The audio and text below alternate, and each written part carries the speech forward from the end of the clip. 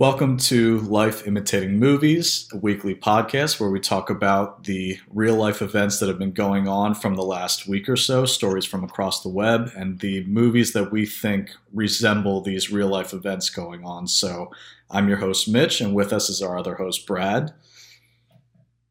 Hello. So let's start things off this week. I'm kind of playing host this week with this week's episode. So, the question I pose to you, and I'm going to go first with my answer, but the question this week is, what movie scene to this day still makes you cry, still makes you well up and brings out some emotion in you? And for me, as soon as I picked the question, I had the answer. And the truth is, there's a handful of them. It's not just one movie scene that everybody has that makes them cry. There's a few out there for most people, but there's always a clear-cut choice. And for me, that one is when Mufasa dies in The Lion King. And I feel like this is the answer for a lot of people. It's just such a classic scene, and really just it brings out the emotion for so many people with it. And for me especially, it just like the music, that sets the stage for it by Hans Zimmer while the scene is going on.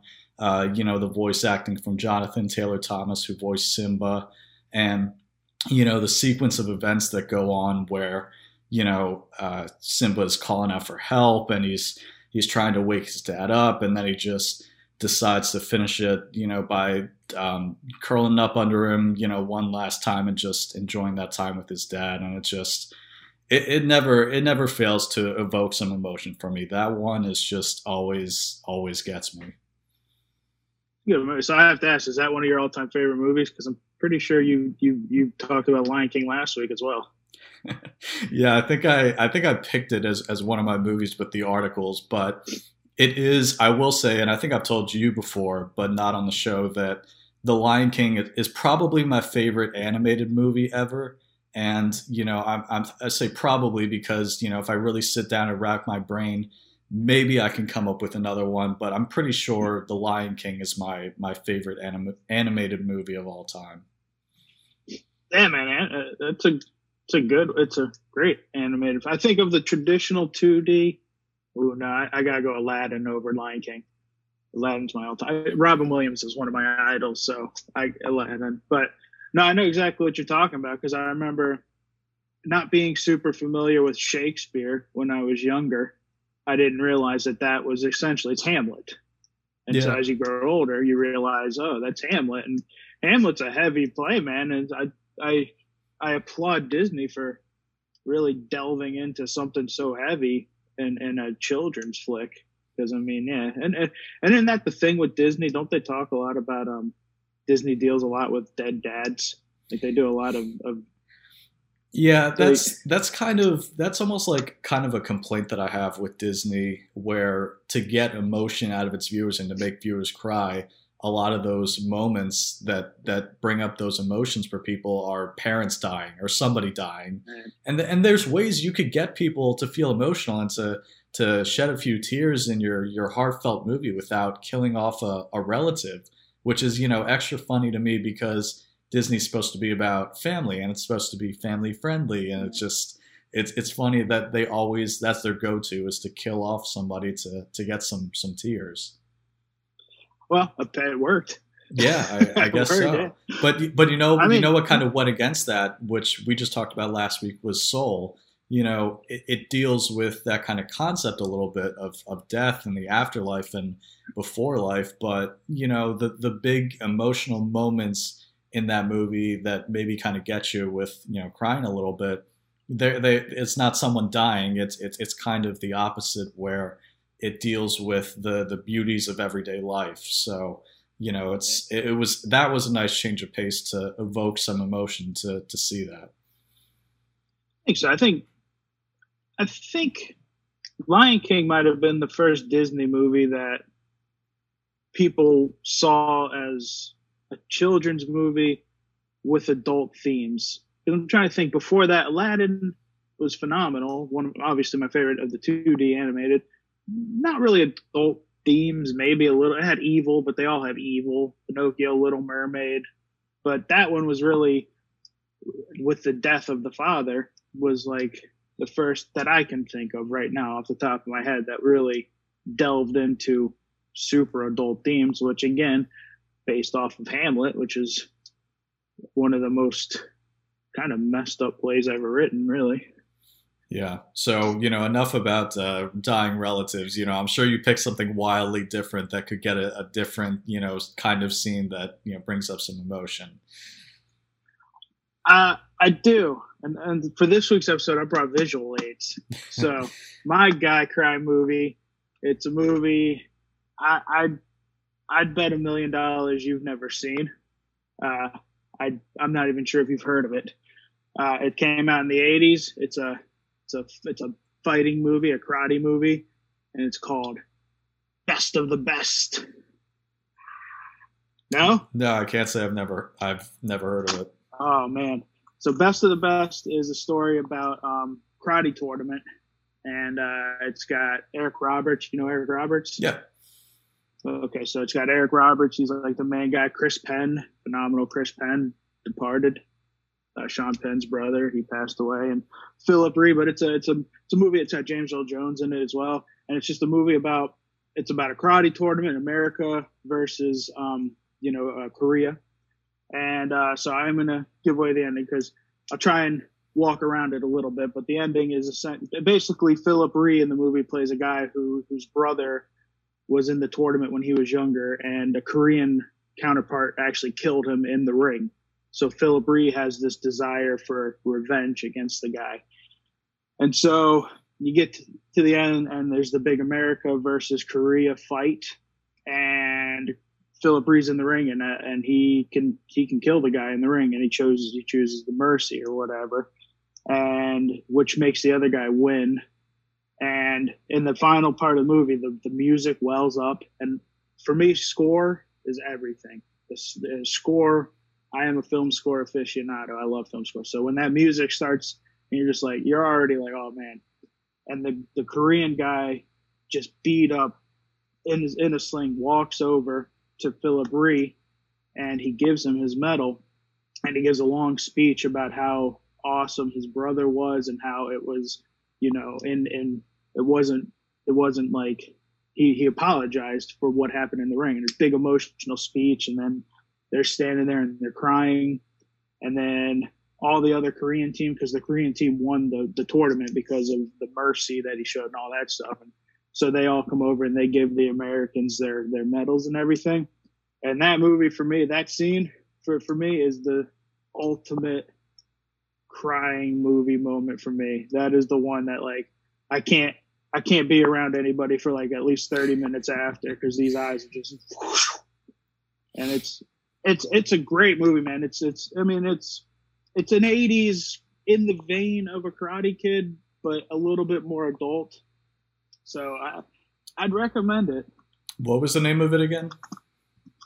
Best of the Best. Best of the Best. I might have to check it out sometime soon. So, So we're trying to start off on, a good note discussion wise. Maybe these topics are a little bit heavier. They bring out some emotions in people, but, I guess that could be a good thing too. So I will say for the rest of the episode, I'm excited to talk about what else we got because, not only with the Lion King at the beginning, but some of the movies that I picked out for this week are some of the most excited, I've been so far to talk about on the show. And, it's going to be a little bit of emotion too with some of the stories and the emotions. So I can't wait to get to the rest of the episode here. So our first story starting off here, we were filming last week's episode last Friday when news kind of broke of Hank Aaron passing away. And shortly after that, during this previous week here, we got the news of the passing of Larry King as well. And, obviously people are kind of passing away these days. It always happens, people that you know and love, big names, but these were two that kind of really stood out to us. And, we really want to kind of pay them tribute because they just changed their respective landscapes in their fields so much and just contributed so much to, society. So starting off with Hank Aaron, he played in a country and a world that was still kind of in turmoil over civil rights. And, I can't imagine what it must have been like for him kind of playing and going through society with these, changes still going on, and to be a black man to break Babe Ruth's record, a hallowed legend in the game of baseball, a white player, and for people to so well receive him, just not enough can be said about that moment. And to me personally, the guy is still the home run king. I don't care what the record books say about Barry Bonds. That guy is a cheater. Sure, he was a great player before he started taking steroids, but the point is, we knew he took steroids. We don't know how well he would have done without steroids, so you can't say that, he belongs in the Hall of Fame or that he's the true home run king. For me, it's still Hank Aaron, and, just really sad to hear about him pass away. Yeah, man. So with Hank Aaron, I'll be blatantly honest. I thought Hank Aaron had died a long time ago because Hank Aaron is such a monumental, legendary name. I didn't realize that he was still around. And I guess he wasn't ever in the public eye of recent. So I never really knew that he was still around. Because when you think of legends, you think of past tense. And that's when I heard Hank Aaron had died, I was like, wow, I honestly didn't realize he was still around. And because that, Babe Ruth is gone, Jackie Robinson is gone, legends. You think of a legend, you don't think of somebody you can still go and see, go and talk to or whatever. So when I saw that he had passed away, that one was a shocker. And just to give you an idea about how soon and sudden this was, one of the last things that Hank Aaron did, one of these kind of public eye things that he did, was get a COVID-19 vaccine on camera with some other prominent black figures, both in sports and out of, to kind of demonstrate to people that this is what we should be doing and it's safe and, not to worry and anything. So, it really just gives you an idea of how quick this was and how modern, how this just happens. And, moving on to Larry King here, again, you can't say anything like too much about this guy either. He's been a figurehead in entertainment, and he's been one of the go-to interviewers for probably longer than I've been alive. And, everyone under the sun has appeared on his show, and he's, met almost everyone you can think of that is a household name. And it just, again, the guy, because he's been around for so long, seems like he's had a really long, enjoyable life. And I really hope that's the case. I agree. And I have a visual representation again. I do own the greatest interviews by Larry King of Larry King Live. I hope you can see that. Good DVD. Phenomenal. Got all the Bill Clinton, George Clooney on it. I mean, yeah, Larry King was just a legend, and Larry King was a guy who always had a sense of humor, man. Everybody was making fun of his age and everything for like the last 10 years, 20 years of his life. That was like the go-to joke for like age-related humor. And to relate it back to baseball, I feel bad and good. Diehard Dodger fan Larry King was. He got to see his Dodgers take the championship this last year.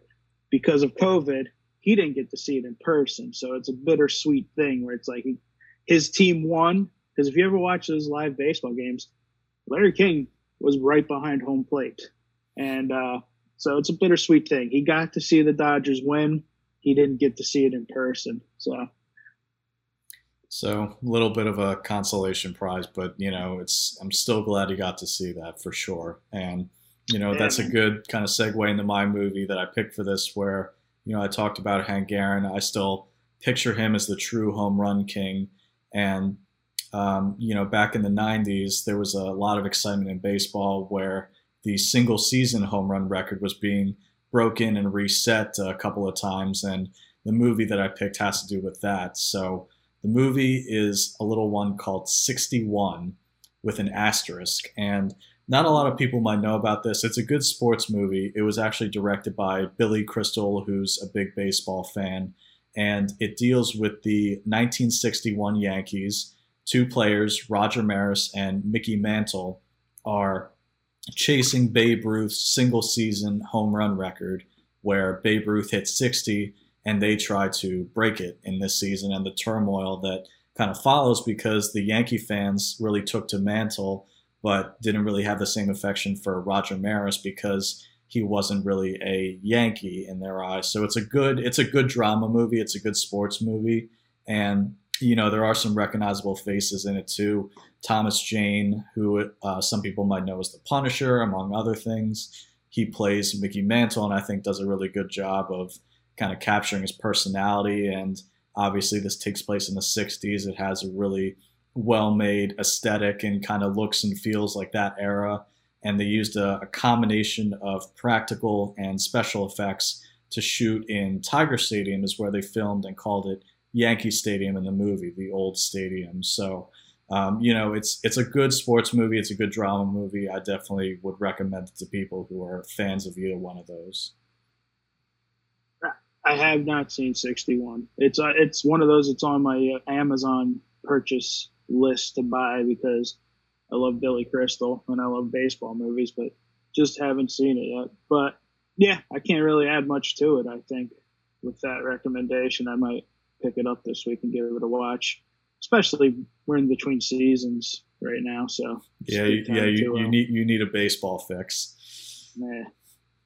So I guess I'm sorry I don't have much to add to 61 because I haven't seen it and don't know much about it other than what you already said. So I'll go with my movie now, if that's cool, which is I just went through the list and I found the first movie that Larry King was in, where he did his Larry King thing, which in movies, in the 90s movies, that was the thing. And anytime there was like a news segment, you had, Los Angeles, you're on live. That was Larry King's thing. And so the first movie that he ever did that in is a little movie you may have heard of called Ghostbusters. And that was the first one he did it in. And that was, he did his thing when the ghosts were coming into the city or whatever. And I mean, you can talk about Ghostbusters, but really just talk about these guys, man, because we're losing legends, man. It's where we're hitting that age now where the people we actually look up to are passing away, and that's the thing that lets you know. It makes me think of my own mortality almost, because I remember, when you're younger, people like Frank Sinatra pass away or people like that, and you're like, oh, those are my parents' age people. But now we're losing people that I actually was like a huge big fans of, and it's death sucks. Yeah, it certainly hits hard, especially like you said, when we get older and we see these people dying who have been around for a lot of our lives. And I think especially it hits harder because obviously with everything going on right now, any little piece of bad news just has a little extra added impact, unfortunately. But we can still remember these people for the great parts of their lives that they did have, and we can always remember them how they were instead of how they, kind of left the world. So, but Ghostbusters, I mean, to kind of change topics a little bit here, but Ghostbusters is, I mean, what else could you say about it? It's a classic. It's got, great performances. Bill Murray is all-time performance in that. And, the ghosts, it's just like, it's such a great movie. Just talking about it makes me want to go back and rewatch it. And I don't know if you know this, but it's one of the favorites of Q, who is on a little show called Impractical Jokers that we both like. So that's one of his favorites, and I can certainly see why, anyone who grew up in the 80s, probably loves that movie. Yeah, man. I just realized that I picked Ghostbusters for a movie where we're talking about people that died. It was a bit of a coincidence. Yeah, I mean, what can you say about Ghostbusters? It's one of the greatest things ever made. The end, period.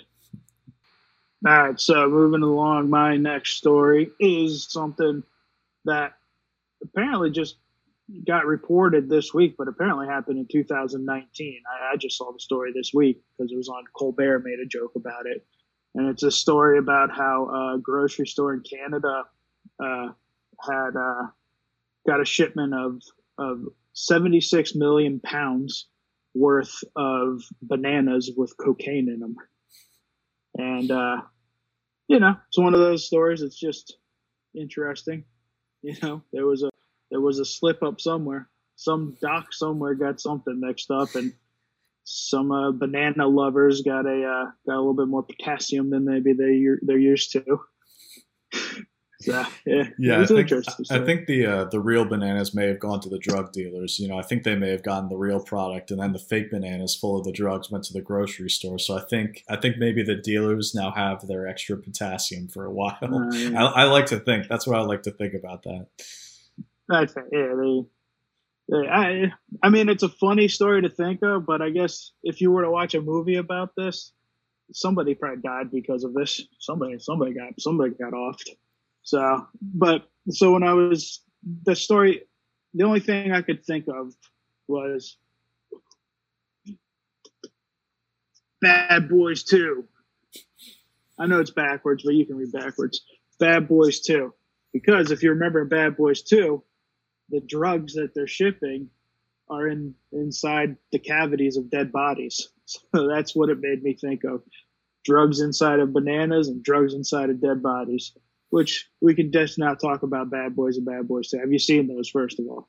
No, I haven't seen the first two, but did you see the third one? Because the third one is actually really interesting in the scope of the world, because Bad Boys for Life is the #1 movie in the U.S. for 2020. It came out in, I believe it was either January or February, and that was obviously before everything kind of shut down, and we basically got almost no more new movies for the rest of the year. So Bad Boys, the third one, Bad Boys for Life, is the #1 U.S. movie of 2020. Yeah, which I think Will Smith said he wanted it to be before it came out, before the world knew of coronavirus, simpler times. I think he had said, he was like, I think this movie is going to be the highest grossing movie of the year. And I'm sure he knew, like, you had some big movies coming out that year. And so, but it ended up being that movie.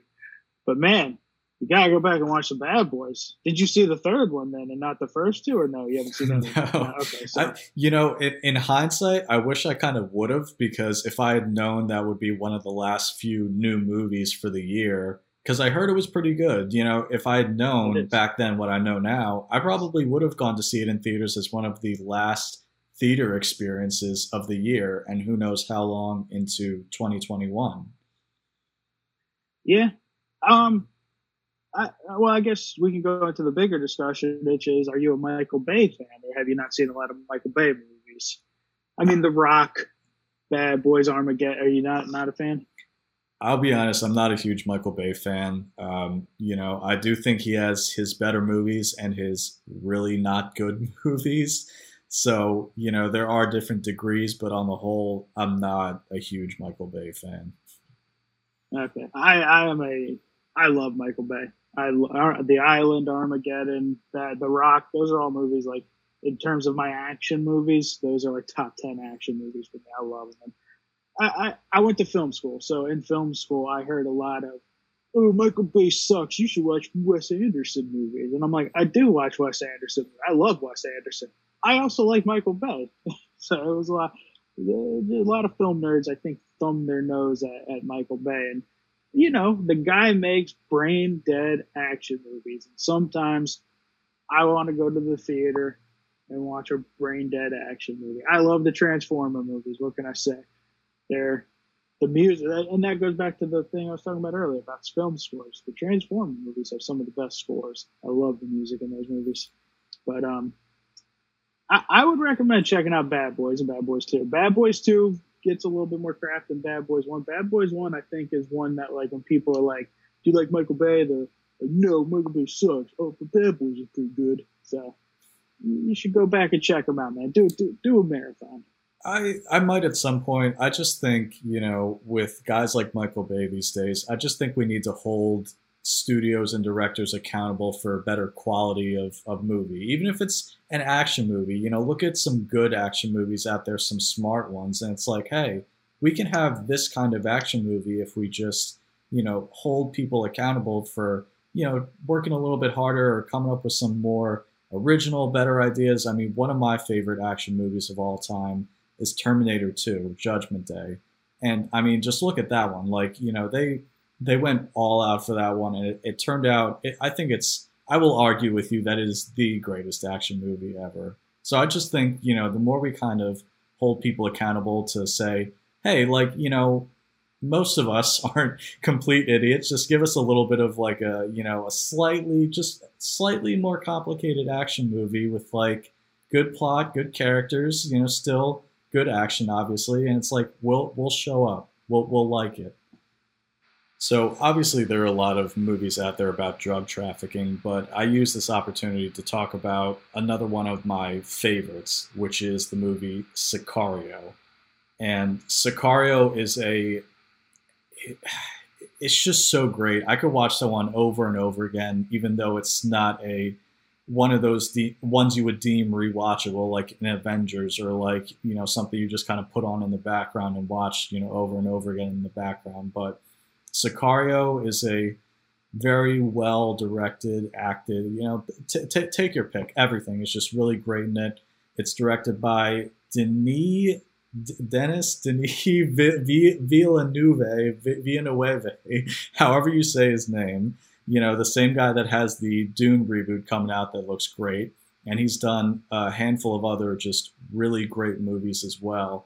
And one of the many reasons I love this movie as well is because it's led by a female for a change, who plays like a tough police officer or law enforcement person, and that's Emily Blunt. And she does a great job. Daniel Kaluuya kind of plays her best friend partner in the movie.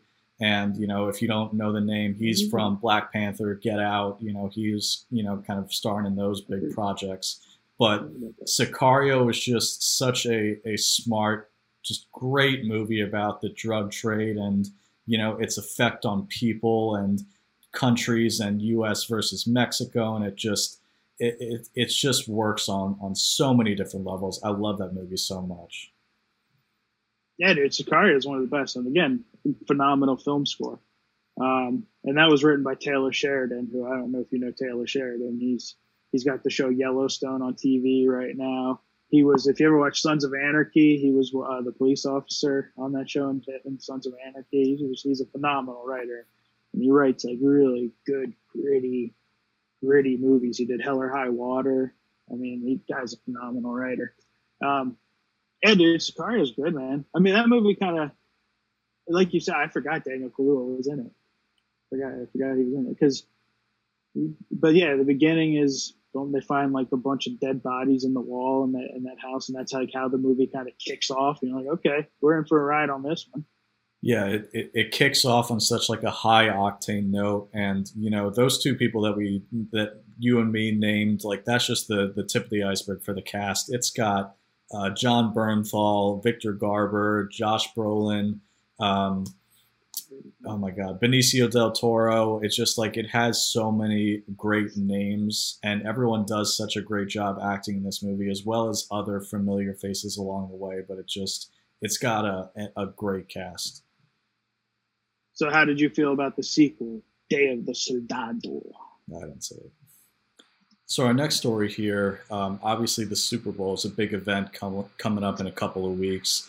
And for the first time since 1983, Budweiser won't be advertising their Hallmark beer, Budweiser, not Bud Light or some of their other offshoot products, because they will still be advertising for some of those, which are, the Bud Light Seltzer, the Michelob Ultra, but they didn't want to spend money this year because they thought apparently that it would be tough to find the right tone for advertisements. You can't go too goofy with everything going on, or maybe they didn't want to go too serious because they want to remind people of the way that the world is in right now. And they're not alone. Pepsi brand and a couple others. This article was about how they kind of were pulling out some of their normal ads that they'd be showing during the Super Bowl as well. So, this is obviously different times that we're living in, but, instead, because speaking of which, instead what they're going to use some of that money for is donate to vaccine awareness campaigns and try and get the word out there for COVID vaccines and to try to spread information about that. So, not all of those millions of dollars are going towards that. They're probably just keeping some, but it's good that they're still kind of donating a little bit to that kind of cause. Yeah, man. I mean, yeah, I saw that Anheuser is they're not. When I first read it, I was like, oh, they're completely abandoning the Super Bowl, and it's like, no, no, we're just not advertising Budweiser. We're still going to advertise our other stuff. Don't you worry. And I was like, oh, okay. But then you read it, and you're like, oh, but they are going to take some of that money and put it towards. Anheuser was the only one that said it. I didn't catch it if it said it in there, but Pepsi didn't say they were donating anything. But Anheuser Busch was going to donate to the coronavirus stuff, and I thought that was pretty noble, I guess, to be cheesy, I guess. But I mean, when you look at it, because I looked at, it says a 30-second spot for this year's Super Bowl is $5.5 million. I always wonder, man. I mean, they must. Do these companies see that big of a boost in their product to justify that much money on a 30-second spot? It's just insane. Well, I would argue that it's the most watched television event of almost every year, probably. I'm not looking at the numbers, I can't say for sure, but it's got to be up there as one of the most watched television events in the country, like every year. Yeah, and so I looked up, it says, and the iconic commercials of Budweiser are all, the frogs chirping, the Budweiser, that commercial, the WhatsApp, and the Clydesdales, which apparently made everybody cry in the middle of a Super Bowl game. And so, for a commercial to be iconic, I guess it is a pretty big deal that there isn't a new one this year. There isn't going to be a new iconic, at least Budweiser commercial. And then I mean, the WhatsApp commercial is like, I'd say it's like the most famous commercial ever made, probably. The movie, that thing was parodied in like every movie that came out at that time. Yeah, and another company that's kind of skipping or sort of skipping, that was mentioned is Coke as well, Coca-Cola Company, and that kind of leads me into my movie pick where. Product placement for Coca-Cola has been on the rise in movies since about the 1980s. And, this movie that I picked is no different where Coke kind of shows up in it, but also, and I'll tell you in a second, but so the movie I picked is the 1989 Batman, directed by Tim Burton. And the reason I picked this one, like I said, Coke kind of shows up at some point in the movie as well if you look close enough, but also there was a commercial that involved this movie's Alfred that was played on TV at the time when the movie came out. And also, get this, before VHS tapes that I used to watch, like movies on VHS tapes where they had a couple commercial spots at the very beginning, this was on there as well. So if you're watching this on YouTube, I'm actually going to put a link to that old commercial down in the description here if you wanted to click on it and check it out. But, it's a funny commercial, but getting back to the movie, I mean, this was the first kind of major Batman movie that I watched when I was a kid. And, the only other one that kind of came before this in terms of a Batman feature-length movie was the Adam West one, the full-length movie with him. And I'm glad that this one came out in 1989 because it changed the Batman landscape for the better. Because don't get me wrong, I like going back and I like watching the old Adam West not cartoons, but shows sometimes. But the tone that was kind of established in this movie, directed by Tim Burton, with the gothic looking, dark, nighttime Gotham City, and his Batman and Jack Nicholson as the Joker, and some of the things he does in the movie.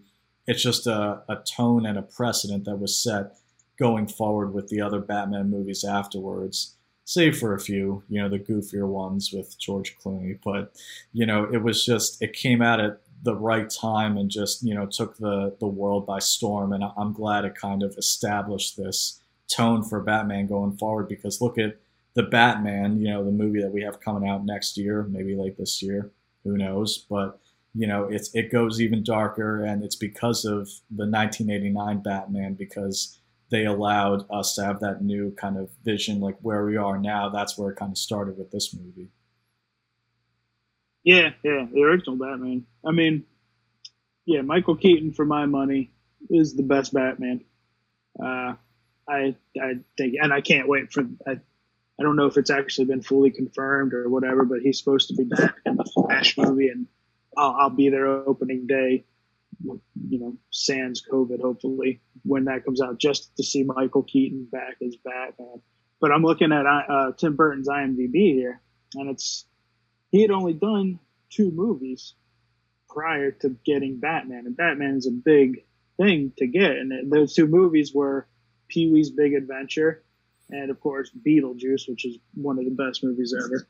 And so it's pretty interesting that the studio took that chance on Tim Burton, because Pee Wee and Beetlejuice are 2 kind of just offbeat movies, right? You wouldn't think the guy who made those offbeat, kind of crazy, kooky movies would be the guy to bring the big superhero Batman to the screen. But I mean, if you know anything about Tim Burton, I know before he did all that, he worked at Disney. He was a Disney animator, and that's where he like pitched, Nightmare Before Christmas, and he drew all that stuff and all that. But yeah, it's interesting that Warner Brothers took the chance on him to do Batman, and the rest is history. Because I mean, I think that ushered in the world of realistic comic book style movies, because there were other comic book movies I think before that, maybe not as big as a Batman. I mean, Howard the Duck,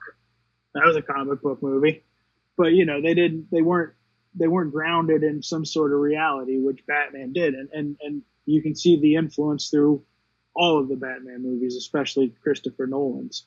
So yeah, what's your favorite Batman if you had to pick? I certainly see that a lot of people really love Keaton as Batman because they grew up with him and he's, their Batman in their minds. And I agree with that. I love, watching Batman to this day, the 1989 movie. But, because I'm a big Batman fan, just of the character. And I think page to screen, I think Ben Affleck brought the best vision of the character to life from page to screen. He's the most Batman that we've ever gotten. Now, I like other Batman movies more than the one that he's been in. Like, for instance, my favorite Batman movie, and one of my favorite movies in general, is The Dark Knight. But I think the translation of Batman from page to screen, Ben Affleck was truest to that vision. I was not expecting that. Ben Affleck is good. I love Ben Affleck. Yeah, he was good. He obviously didn't appear in the best of the Batman movies. We'll see how Justice League Snyder Cut turns out. Everybody's clamoring for the Snyder Cut, and then those are the same people who crapped all over Batman versus Superman, which was the Snyder Cut to begin with. So I'm curious to see how that turns out. I like Jared Leto's Joker, so I'm looking forward to more Jared Leto scenes because apparently he filmed some more stuff in it. But granted, his Joker doesn't touch Heath Ledger's, which for me is the all-time greatest performance of any movie ever across any genre. His Joker is, I don't know if that's in focus, but I have like several Heath Ledger Joker figures up there. And obviously Joaquin Phoenix knocked it out of the park in his Joker. So yeah, I'm looking forward to that. But Batman Returns too is one I watch every Christmas because it's a Christmassy movie. Technically, yeah. So I think, have we said all we can say about Batman? Well, probably not. But let's move on to your movies. So for the sake of brevity. All right, so I took this in the way of commercials. And, this is an article about commercials. And so my movie is a movie that opens on commercials. The commercials are part of the movie. I think you know what I'm talking about. Tropic Thunder. Yeah, that's right. Because Tropic Thunder it's a top 5 funniest movie of all time for me. And I love it. And Robert Downey Jr. in that movie is a top 5 performance of all time. For me, it's it's just one of the funniest movies ever made. And the way it opens with those fake commercials, I remember seeing it in theaters, and people weren't sure what was going. They thought there really was a Robert Downey Jr. and Tobey Maguire love movie or whatever, and people were confused. And then the movie kicks in, and I love Tropic Thunder. How about you?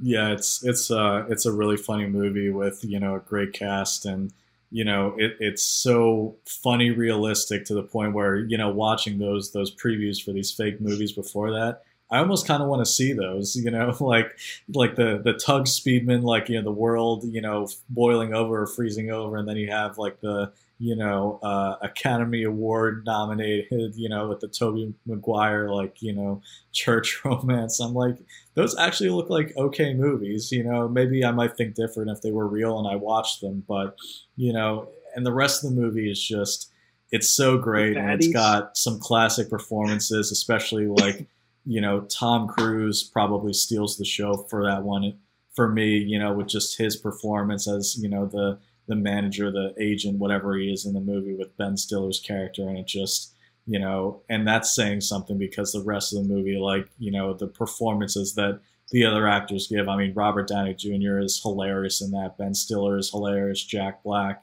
even Jay Baruchel, like everybody in that movie is great. It's such like a good classic comedy. I'm glad they didn't kind of sequel it to death, after it was made. Yeah, man. It's, I remember again seeing it in theaters, and I knew that was Tom Cruise going into it, but I remember in the theater sitting next to people, and they did the closing credits where they actually showed the person and put their name next to it, and I was sitting next to a guy who was like, "That's Tom Cruise," and it was fun watching like that guy's reaction, like, "Oh, holy crap, that's Tom Cruise," and there's nothing I can say better about that movie. It is a top 5 comedy for me.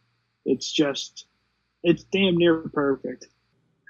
All right, so the next story we're going to rock is going to be this story that came out last week, a little weird story about an Oregon guy who went to carjack somebody, and when he did that, he realized that there was a 4-year-old left in the back of the car.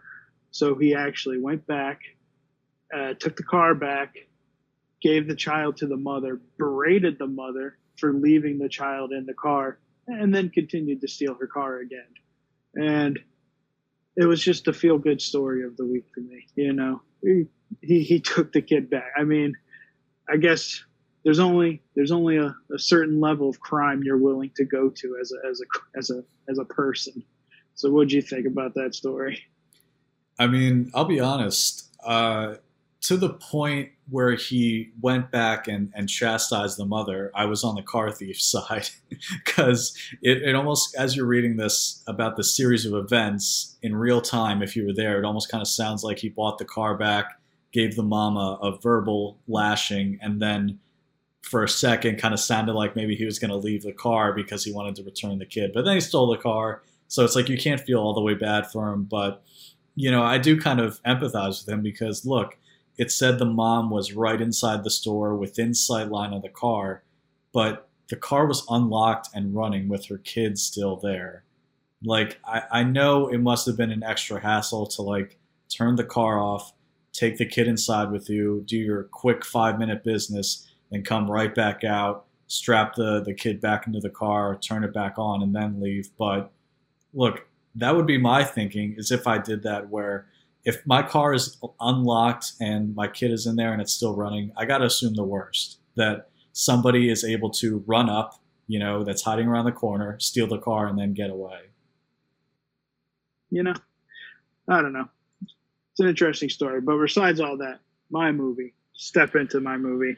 The only thing I went with was a movie about stealing cars, because I tried to look up movies where there were people in the car. There's a movie from the 94, I think, with Tom Arnold called Carpool. I almost went with that one, but I had a feeling you had never heard of that one. And from that face, I can tell you hadn't. So I went with Gone in 60 Seconds. Because that movie's all about car thieves. And it's a freaking awesome movie. And it's another one of those movies that got a lot of crap because it's just a good action movie, I think. First and foremost, have you seen it? I think I saw parts of it on TV once. You know, like it's what this was one of those ones I saw it on TV and kind of like tuned in and out. You know, while it was on. So I think I like have seen parts of it, but not all the way through.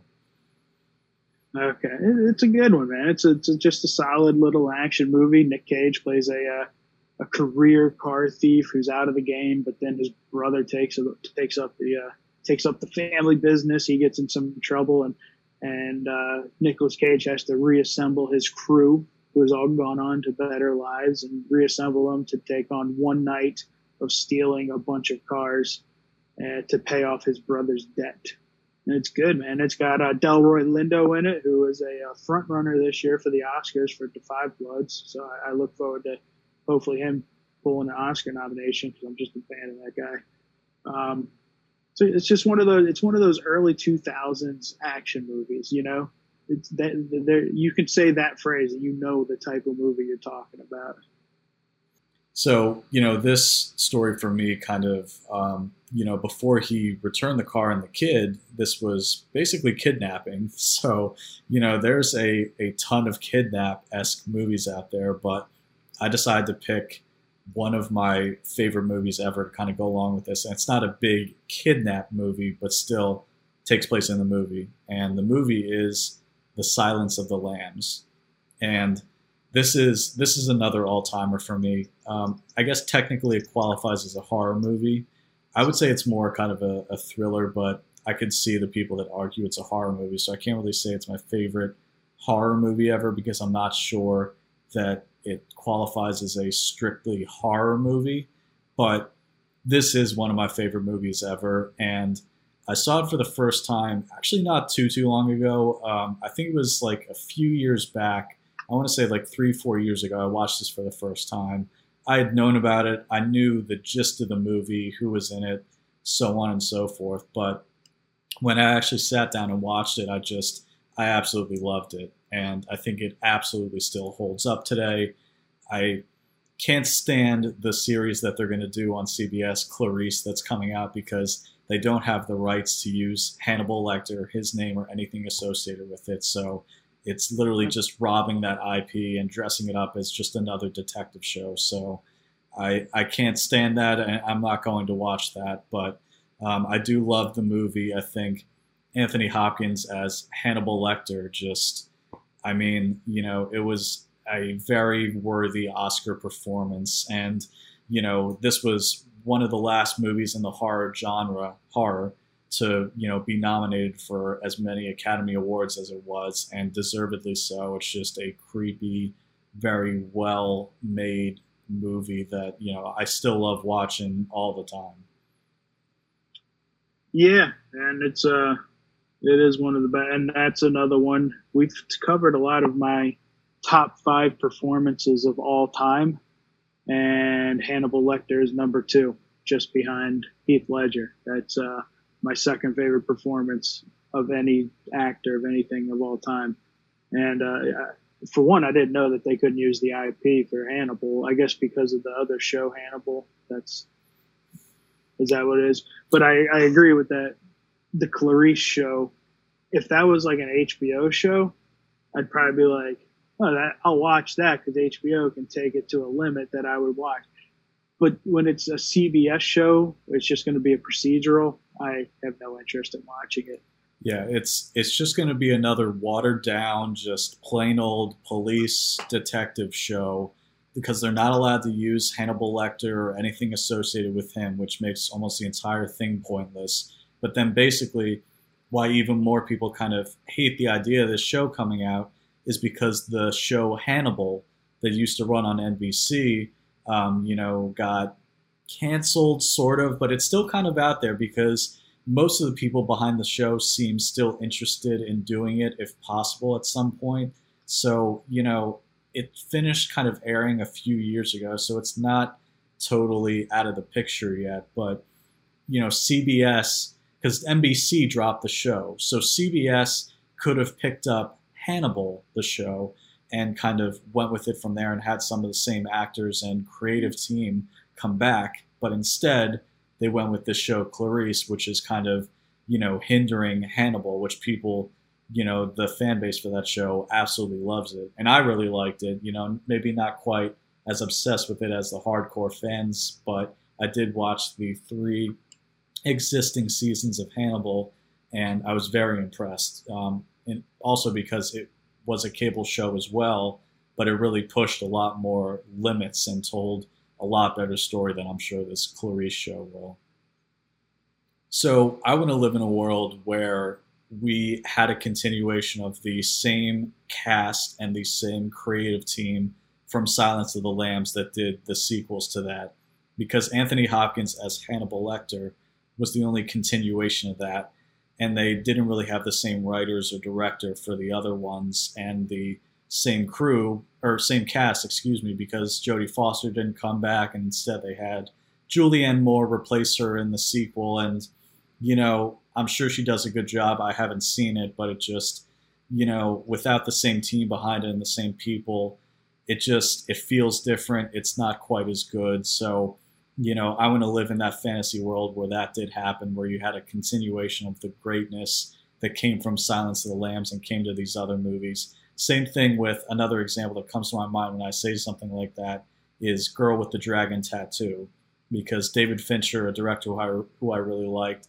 didn't really come on board for the sequels, and Daniel Craig and Rooney Mara, who did such a great job in Girl with the Dragon Tattoo in 2011. They did such a great job, and then they made these sequels with totally different creative teams and cast as the same people, same continuation of the story before. So, a little off track, but I do want to live in a world where those things happen, where proper sequels were made instead of just throwing away the people that made the great original ones. Well, I'll go off on that girl. So the sequel, the girl who kicked the hornet's nest or whatever, not that great. But go back and watch the Swedish Girl with the Dragon Tattoo trilogy. Phenomenal. With Noomi Rapace. Noomi Rapace plays Lisbeth. Check those out.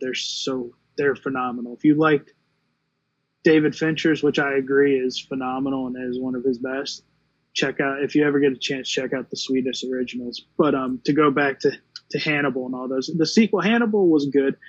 I'm not going to fault a movie that was directed by Ridley Scott, even though it wasn't the original team of Jonathan Demme. I can't go against Ridley Scott, but I will say it was not as good as Silence is iconic. Hannibal was good, and then Red Dragon was pretty good, which was essentially just a remake of Manhunter, which was the original Thomas Harris adaptation of with Hannibal, where was it Brian Cox from Succession plays Hannibal. So yeah, good movies. No interest in the show. The end.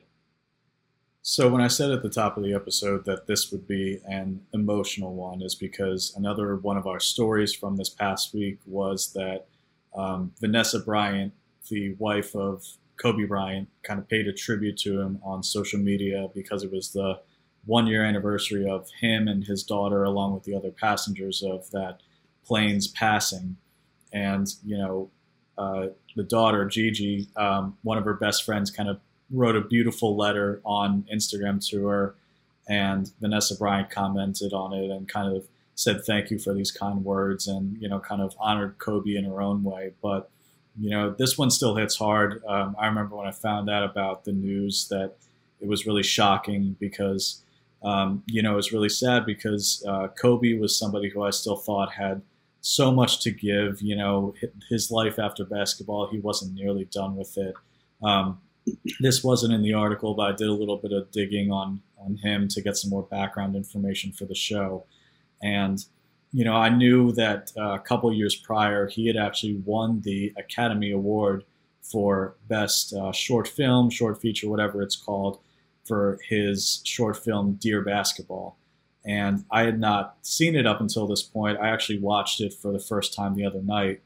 And it just hits really hard. It's really touching. Not only is it a really touching tribute to Kobe's career before he had passed, because it's this really beautifully animated, beautifully narrated and told story about Kobe as a 6-year-old and his dream of making it to the NBA. and him finally knowing when to call it quits, his body telling him. And, it's emotional and it hits home just on its own, even before his death. And when you factor in that, it just, man, it just really hits you. Yeah. So I actually do remember where I was when I heard Kobe Bryant died. I'll be honest, I'm not a huge basketball fan, so I'm not like a diehard Kobe Bryant fan, but it was shocking as hell when you heard he died. And it was me and my friends were out. This was right before COVID hit, so we were in a restaurant. Remember those days where you could go to restaurants? And it was actually the day of the Pro Bowl. We were watching the Pro Bowl up on the big screen of sports bar, and we were watching the Pro Bowl, and then they cut into the Pro Bowl to say that there had been a helicopter accident and Kobe Bryant was potentially on it or something like that. They still weren't sure. And then as the time went on, it was Kobe Bryant was on the thing, and that dictated the rest of the conversation at the table for the rest of the day, because what originally happened was my friend's dad texted him and said Kobe Bryant died. And then, so we're watching up there and they hadn't confirmed it yet. And then like a couple seconds later, it was confirmed. And so it was, we talked about these deaths earlier: Hank Aaron, Larry King, Cloris Leachman, Cecily Tyson. Cloris Leachman, Cecily Tyson were in their 90s. Larry King was in his 80s. I think Hank Aaron was in his 80s. You're expecting to hear they're going to pass away. Those aren't those. When you hear it, you're like, oh man, that's sad. I like them. But when it was like a Kobe Bryant, or a Chadwick Boseman or something, when those deaths come along, you're just like, oh wow, that's shocking. And his death was shocking. And I remember the watching, the TV after that, and I DVR'd Inside the NBA, the show Shaquille O'Neal and Charles Barkley and Rick Fox was on. And I don't know if you remember, but Rick Fox was originally, they said he was on the helicopter when it went down. And so that Wednesday they had Rick Fox on, and he was talking about how what his family was going through when they thought he was on the helicopter with them. So it was a story. It was a celebrity death that lasted for a while. A lot of times celebrity deaths will maybe come and forgotten about, but his and lasted for, the conversation dictated that entire week of TV. And even a year later, obviously, we're still big stories being told about this. It's when people go early, they tend to go down in history. They tend to be bigger than maybe they would be if they had lived a full life and quietly passed away. So because of that, Kobe will go down in history, I think, as one of those people, like a Kurt Cobain or something like that.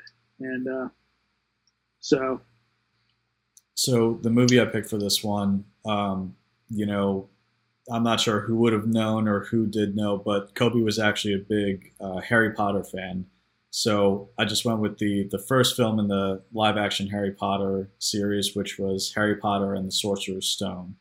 And the Harry Potter movies are interesting to me because I think there was a point where, for me watching them, they just kind of took a turn and got a little bit more realistic and kind of darker color palette and just maybe less magical overall, because it started off, those first few, and everyone usually pretty much agrees that they hit the high note with the films, with the third one, which is Harry Potter and the Prisoner of Azkaban. But going back to the first one, it was just such a sensation when it came out, and just people absolutely loved it because it did still feel magical and bright and, had this, energy to it. And then by the time you get to the second part of the last movie, for me, it just feels so gray and just, almost like too realistic, that it's like, hey, where were the bright, kind of colorful, magical aspects and the childlike feeling that we had in the first ones? And, I guess you could say they wanted to grow the movies with the cast, and that's fair. But, to me, it just, their magicalness kind of dissipated as they went on. So when it comes to Harry Potter movies, I've only ever seen each of them one time. They're okay. I'm not a diehard Harry Potter fan. I did actually like them as they got darker. I did prefer the later ones to the earlier ones because I like darker storytelling. Um, yeah, there's not really much I can add to our Harry Potter conversation. Like I said, saw them once, thought they're okay. It's, people have their diehard franchises: Star Wars, Lord of the Rings, Harry Potter. Those are all movies I've seen them. I've enjoyed them. I don't watch them all the time. And so and that's fair, because people are dedicated to the things that they love, and they're avid fans of all those. And like almost every other movie out there based on a book, I will say the books are better. If you haven't, for some reason, if you haven't read any of the books or seen any of the movies somehow, I would highly recommend you either read the books first and then watch the movies, or just read the books. Just to move on, and so the movie I picked for this one is the one you already touched on, which was Dear Basketball. Like you said, he won the Oscar for it. It's a really good animated short. Not only I'm a fan of writing. I love good writing, and that was good writing. That was something he had written after he had retired. And then the animator, whose name I don't have in front of me, but the animator kind of came to him and just like, let's marry these things together.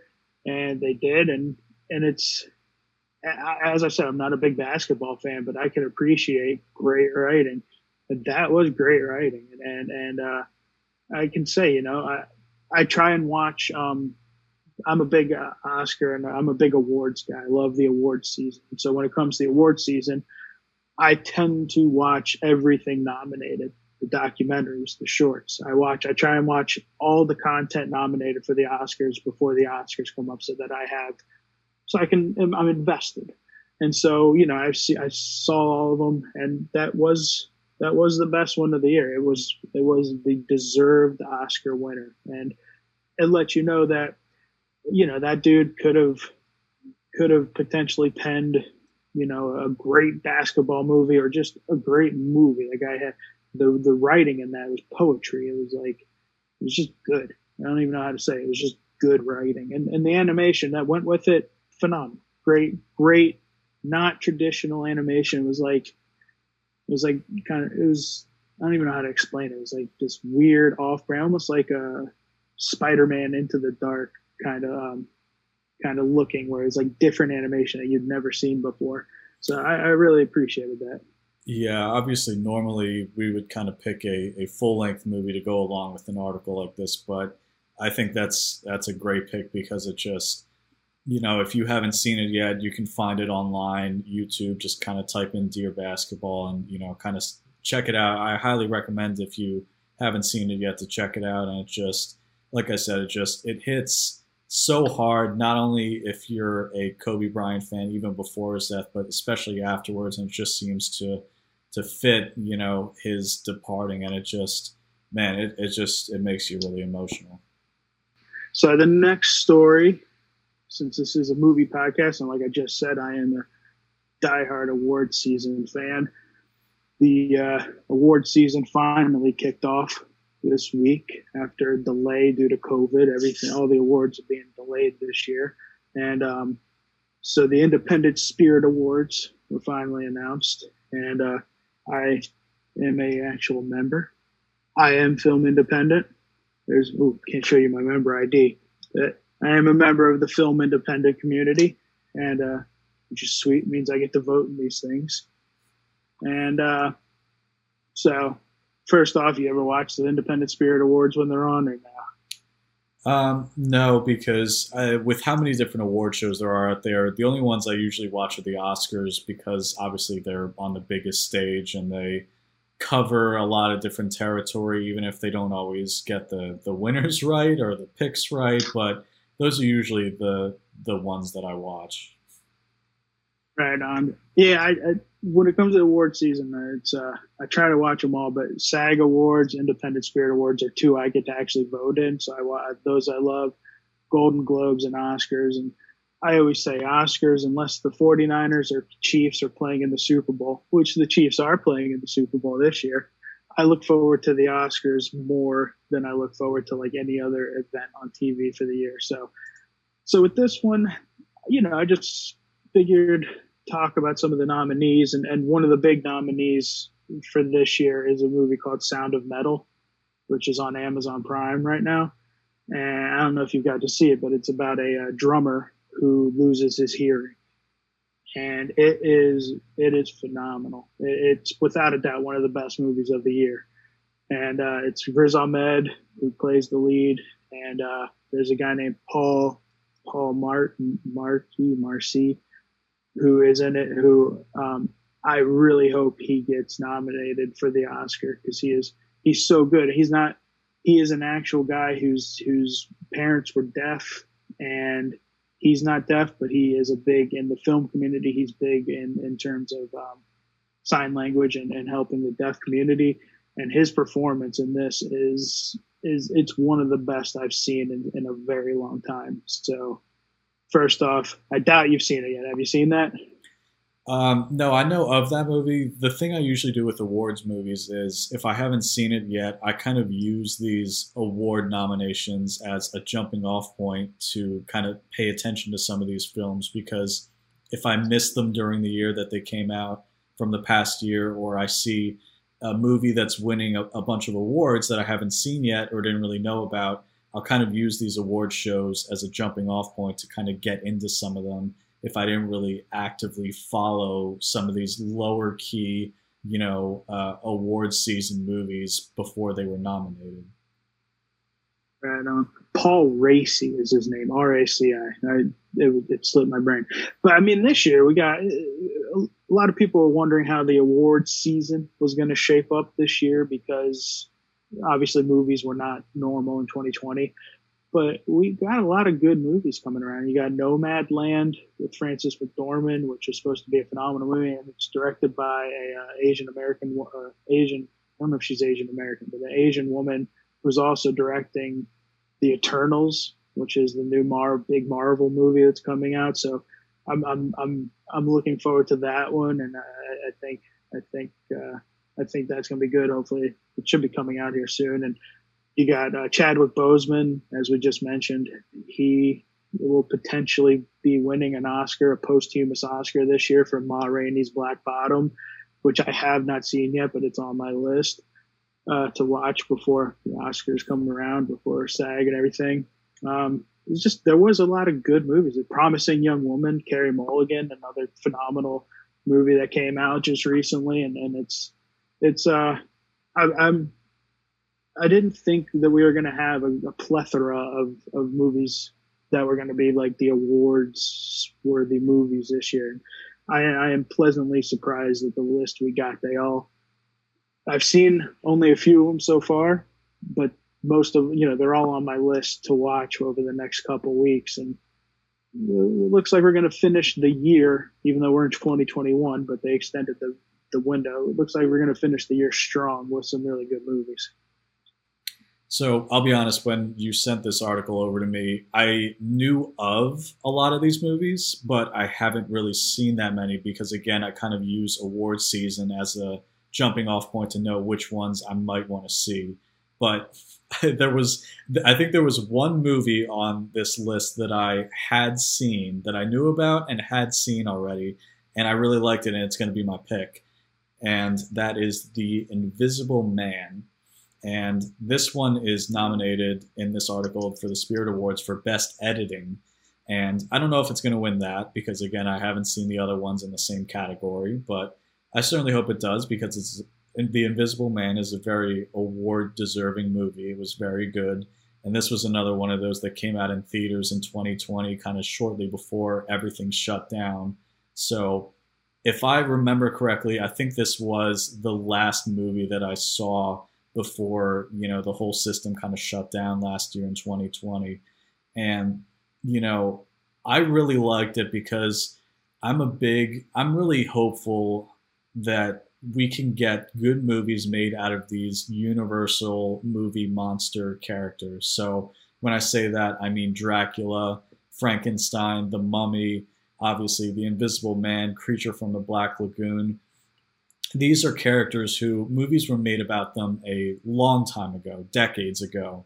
And, I'm always optimistic that we can get another good modern iteration of some of these characters. And some of them have been a little bit lacking over the years. People have tried to make good movies about them.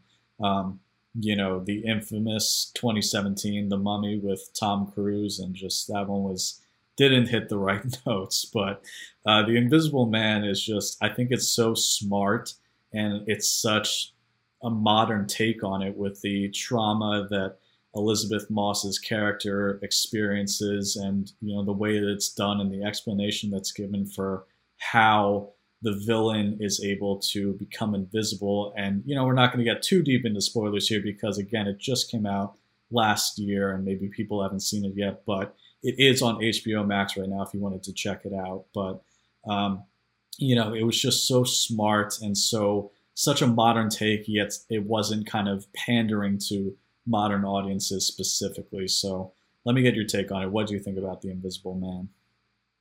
Oh, without a doubt, I loved it. The writer and director is Leigh Whannell, who I've been a fan of since his first movie, which you may know, Saw. He was the other guy in the room. Carrie Elway's in him. He's the other guy in the room, and he wrote it. He wrote the original Saw, and him and James Wan they were writing partners and directing partners and everything. And then James Wan kind of started the Insidious franchise, and then Leigh Whannell took it over towards the end. And then he went out and did this one, because before this, he did the Insidious 3, but he did Upgrade, which was phenomenal. And then he did the Invisible Man. So this guy as a director is just, he's great, man. He's a phenomenal director. And I don't know if you the original Saw, that ending for me, one of the best endings of all time. But I was looking it up as you were talking, and I'm paying attention, but I was looking it up because you were talking about wanting more of the monster movies. And I remember that he was hired. They're going to do another monster movie with him as the writer and director. And I wanted to look up which one it is. And it's Wolfman. He's doing Wolfman next.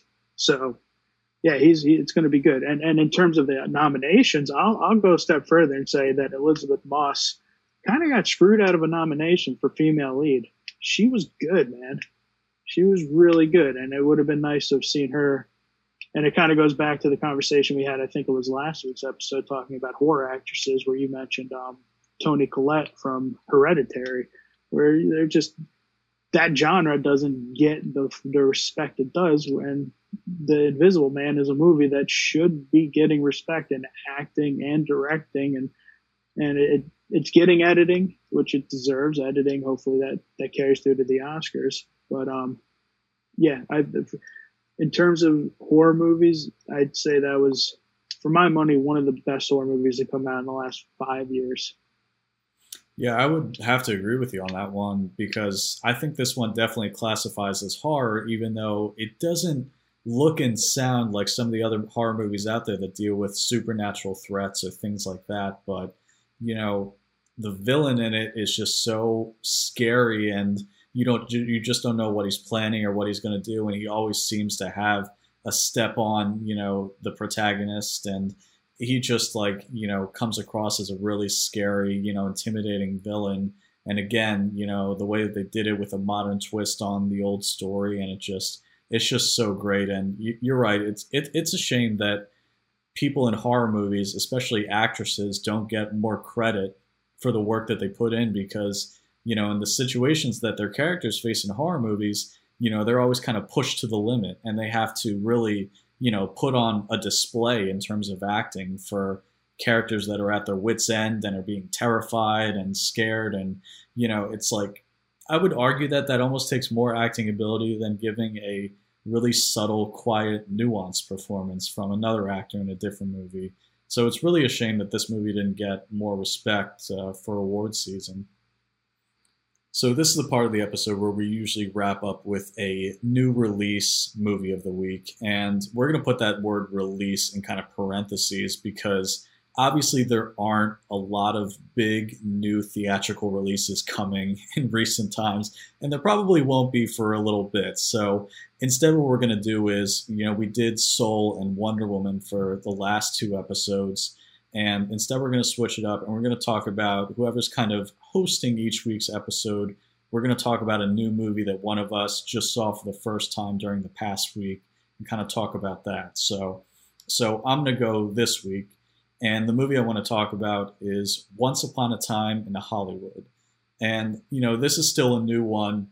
So I guess it wouldn't be spoilers because it's kind of based on real events, but we'll still try not to talk about the ending too much. But, I didn't really know going in that this was based off of real events. I guess I just didn't know my history that well because I had thought when I first saw the trailer that this was just going to be a period movie taking place during the 60s, 70s, directed by Quentin Tarantino about old Hollywood.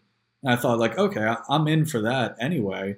But then I kind of found out the history behind it, and it kind of added this other twist to it, to an already great movie, because I really did like it, and I thought it was very well made. So, it almost kind of adds like another dimension to this movie that's already great for what it is.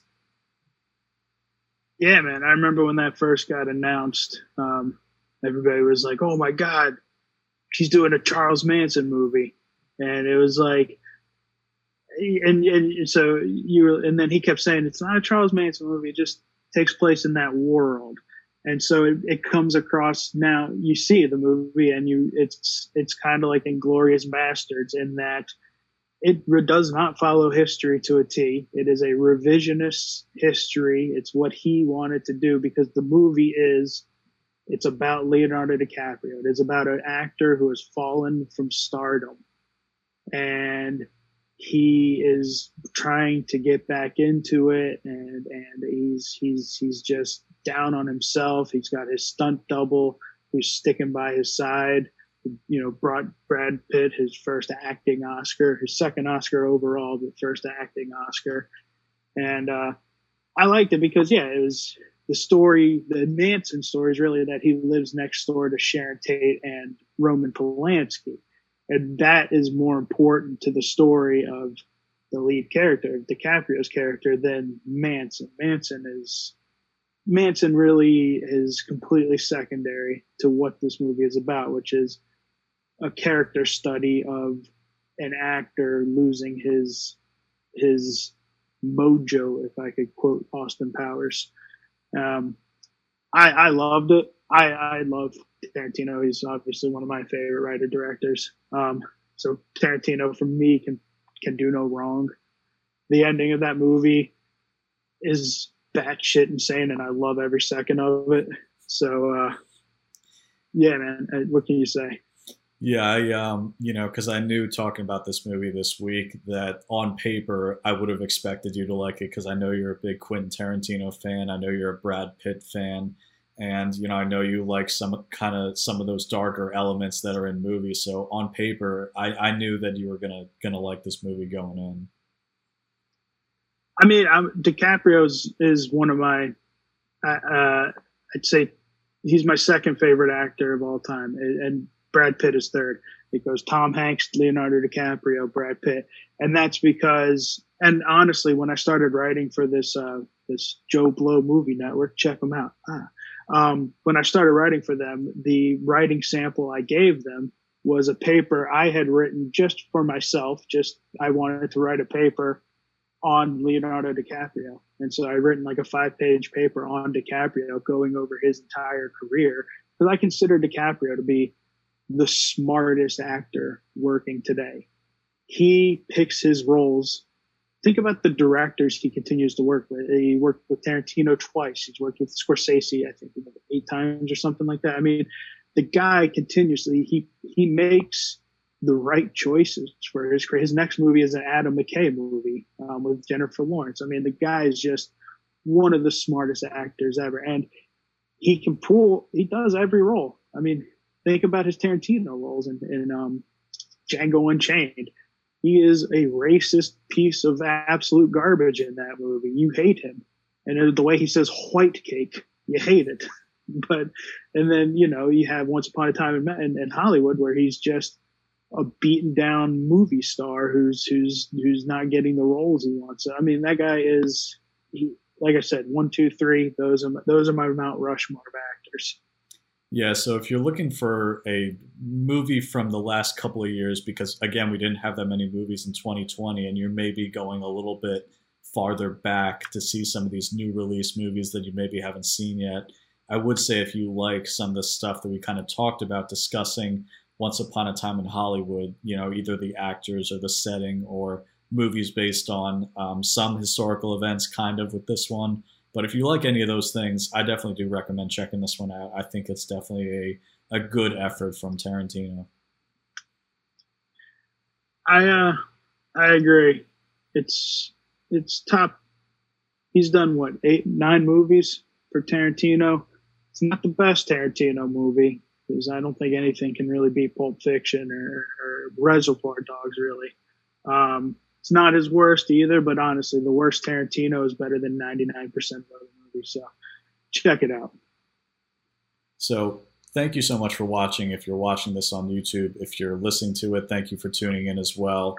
We'll be back again next week, same time, Monday, 10 a.m. Eastern, with a new episode of this weekly podcast, Life Imitating Movies. So thank you all for tuning in. Don't forget to do all the YouTube things if you're watching, the likes, the subscribes, all the different stuff, the comments. It boosts our metrics, so we really appreciate it. So, if you have anything for us to kind of talk about, or stories or movies that maybe you might want to see, feel free to comment. No guarantee that they might make the cut, but we really appreciate everybody who kind of tunes into this show with us, Mitch and Brad here. So thank you all, and we'll be back again with a new episode next week.